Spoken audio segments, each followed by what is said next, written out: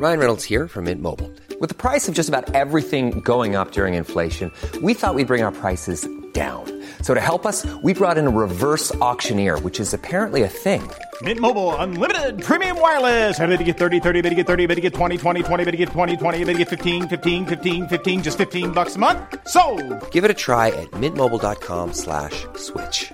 $45 up front for 3 months plus taxes and fees. Promo rate for new customers for limited time. Unlimited more than 40 gigabytes per month. Slows full terms at mintmobile.com. Do you know a student getting ready to go to college? Or are you looking at going back to school yourself? The Woodward Hines Education Foundation and the Get to College program help more Mississippians get to and through college to get certificates and degrees that lead to meaningful employment. They offer free college planning advice, including hands-on FAFSA completion assistance through in-person or virtual appointments. Visit gettocollege.org to learn more.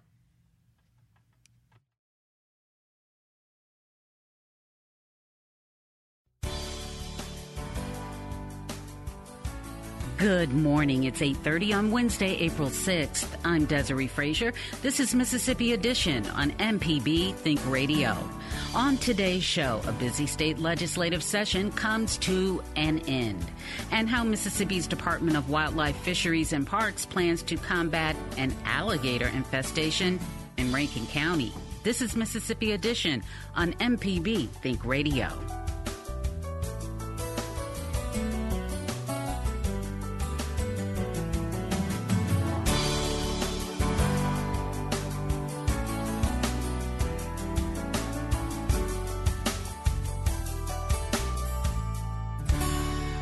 A state legislative session full of high drama and slow compromise has come to a close. MPB's Kobe Vance reports. Mississippi lawmakers have passed the final bills of the legislative session, leaving only a handful of bills to die on the calendar. Late yesterday evening, members of both the Mississippi House and Senate adjourned sign and die, ending the session. Lieutenant Governor Delbert Hosemann says many things were accomplished throughout the 90 days, such as a teacher pay raise, medicinal cannabis, and redistricting. The other thing everyone needs to appreciate, I think, is the Mississippi Legislature is not doing bonds this year. We're not incurring any debt. And in fact, over the next 2 years, we will write off approximately $500 million in debt in Mississippi. Many bills faced lengthy debate between the two chambers, and dozens of bills were adopted in the final weeks through conference reports. Among those issues was debate over income tax reduction or elimination, and an agreement was made that will reduce the tax by around 1/3. The bill was signed into law yesterday by the governor, and Speaker of the House Philip Gunn says it's a way to return part of the state's $600 million revenue surplus back to taxpayers. It took a lot of work, but I'm glad we were able to get there. The only one that we didn't come to an agreement on was the initiative, but all those others that I mentioned, the teacher pay, the income tax, the broadband, we came to an agreement with them on all those issues, and I feel very happy, very glad that we were able to get all those issues resolved. Although the 2022 legislative session is complete, officials say they'll begin the process of preparing for the next session as early as today. Kobe Vance, MPB News. This podcast is a local production of Mississippi Public Broadcasting and depends on the support of listeners like you. If you can, please donate today at mpbonline.org. And thanks.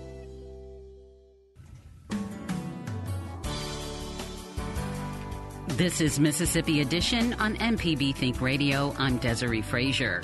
An alligator hunting season is set for the Ross Barnett Reservoir's Pelahatchie Bay next spring. It's in response to mounting incidents of gator misbehavior in the area. Rick Flint is the alligator program coordinator at the State Department of Wildlife, Fisheries, and Parks. He speaks with Mississippi Edition producer Rob Lane. Since about 2006, we've removed over 200 alligators just out of the Pelahatchie Bay vicinity through quota harvest permits with our agent alligator trappers to help us reduce nuisance alligator complaints. And most of those alligators were removed within 100 yards of those residents. So basically we told them, if it's 4 feet long or longer and it's within 100 yards of these residents, and we gave them a map, and then we told them to catch those alligators and remove them. So the bottom line is these nuisance complaints continue to be a chronic issue in the vicinity. And so last year, during the nesting season, which is July and August, I conducted some surveys on Pelahatchie Bay looking for alligator nests, and the number of nests documented was a little bit eye-opening for me, and decided that we were going to have to do something different, a little bit more proactive. And so I made a proposal for a hunting plan specifically for Pelahatchie Bay. And I took my proposal to the Pearl River Valley Water Supply District Parks and Recreation Board. They approved it, and then we took that to the full board February 24th this year, and it was approved. And some of the key items there were that understanding there's still concern about hunting near residents. There are things built into our regulations that will prohibit anyone who's permitted to hunt alligators from hunting within 100 yards of any of these residential areas, within 100 yards of a pier, a boathouse, public boat ramp, anything like that. We're hoping that, concentrating their efforts in the area where these alligators are nesting, and also doing this in conjunction during the month of May, which typically is before all the emergent vegetation, such as the lily pads and things that typically come up out of the shallow waters in the summer. We're trying to get this done while the alligators are breeding and before the vegetation takes over and restricts boater access, trying to give them the most interaction as possible with these breeding female alligators as well as the male alligators. Do you have a sense as to why this area is such a fertile breeding ground for alligators?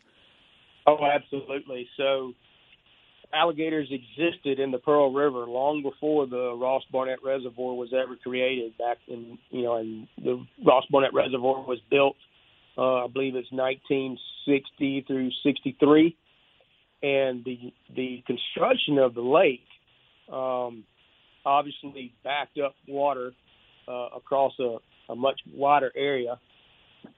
And over time, those shallow water areas have developed vegetation. The habitat has changed. And for those who are not that familiar with Ross Barnett Reservoir, it actually has a fairly shallow average depth. I would say that on average, the reservoir probably is about 5 feet deep if you took all areas into consideration. And the vast majority of that exists on the Rankin County shoreline on the east side, as well as Pelahatchie Bay. And so the change in the habitat there, shallow water, dense vegetation, is perfect for breeding females and good nesting habitat. And so over time, as the vegetation encroachment has become more and more of a problem, this has afforded essentially a safe zone for these alligators to breed and reproduce. I know that the area above Highway 43 is an area of concern because of the noxious weed problems that exist there, vast acreages of floating mats of vegetation where there once was open water that boats could navigate when the reservoir was developed. And much of that area is no longer accessible by boat because it has been encroached upon by all of this vegetation. And so it's very conducive to alligators to breed and reproduce in these areas. Now, I can't say that I personally have ever been on an alligator hunt. I understand that it's rather different than hunting, deer or geese. Can you sort of take our listeners on sort of an imaginary journey, I suppose, what an alligator hunt is quite like, especially in an area like this where it sounds like it's pretty difficult for a boat to navigate? Sure. So first and foremost, when we develop the alligator hunting season and the regulations, we take public safety number one. And for those who may not know exactly how this goes, we do not allow hunters to go out onto the public waterways and discharge firearms openly at alligators that they can see out on the water or laying on the bank. They cannot shoot rifles. They cannot shoot high-powered center-fired rifles or pistols. We actually require the hunter to basically capture the alligator first and have the alligator restrained by a restraining line, which is basically a noose or a snare about the alligator's head. Once the alligator has been restrained, then they can take a shotgun that has been in a case the entire time. They can pull out what is basically bird shot, something that you would typically shoot at doves or ducks or things like that, and at point-blank range, safely discharge the firearm into the spine just behind the head and quickly, safely euthanize the alligator. This is very safe in that the alligator has to be secured. There's no discharge of the firearms out across the water. It's also very safe in that alligators, because they are restrained and cannot get away, we're not out there wounding alligators by shooting at them and not making good lethal shots. So it's very safe for the people, and it's very safe for the resource. The majority of people use the method of what we call a snatch hook, basically taking a rod and reel, casting a weighted treble hook over the back of an alligator that's swimming across the water and snagging it into the skin of the alligator and reeling it in like a large fish. Once the alligator is brought alongside the boat, then the restraining line is attached to the alligator, at which time they are able to take the shotgun out, load a round in it, and safely dispatch the alligator. This is the most popular method. We've been doing this now for 18 years. This will be the 18th year of alligator hunting, and now we're averaging about 700 to 800 alligators being harvested statewide through our public water alligator hunting season, which is broken up into 7 geographical hunting zones across the state. This plan for a hunt still has to go through some sort of final green lighting. What does that look like, and when can we expect to sort of have the matter settled? This proposal was approved by the Pearl River Valley Water Supply District Board on February 24th. It was presented to the Mississippi Commission on Wildlife, Fisheries, and Parks on March 16th. They approved it. It is now in a 30-day comment period. The public can make comment through our website if they have any concerns or would like to voice support.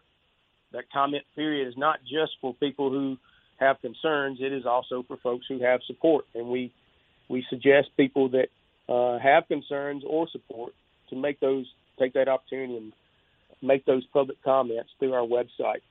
After 30 days, basically around April 15th, 16th, somewhere in there, when the next commission meeting meets, having no real problems, no major concerns, then this proposal will go final, and we'll proceed from there with making fine-tuned changes to the regulations and the procedures. As of right now, like I say, there is some confusion that some people think this hunting season is going to take place this May. It is not. It is May of 2023, and we will plan on having that season then. Ricky Flint is Alligator Program Coordinator at the State Department of Wildlife, Fisheries, and Parks. This has been Mississippi Edition on MPB Think Radio. Stick around with us for a full morning of Mississippi Radio. Coming up at 9, it's Fix It 101. Then at 10, it's Everyday Tech. And at 11, don't miss Southern Remedy. Find past installments of this and other Think Radio shows online at mpbonline.org. I'm Desiree Frazier. See you tomorrow morning at 8:30 for the next Mississippi Edition, only on MPB Think Radio. Have a good day.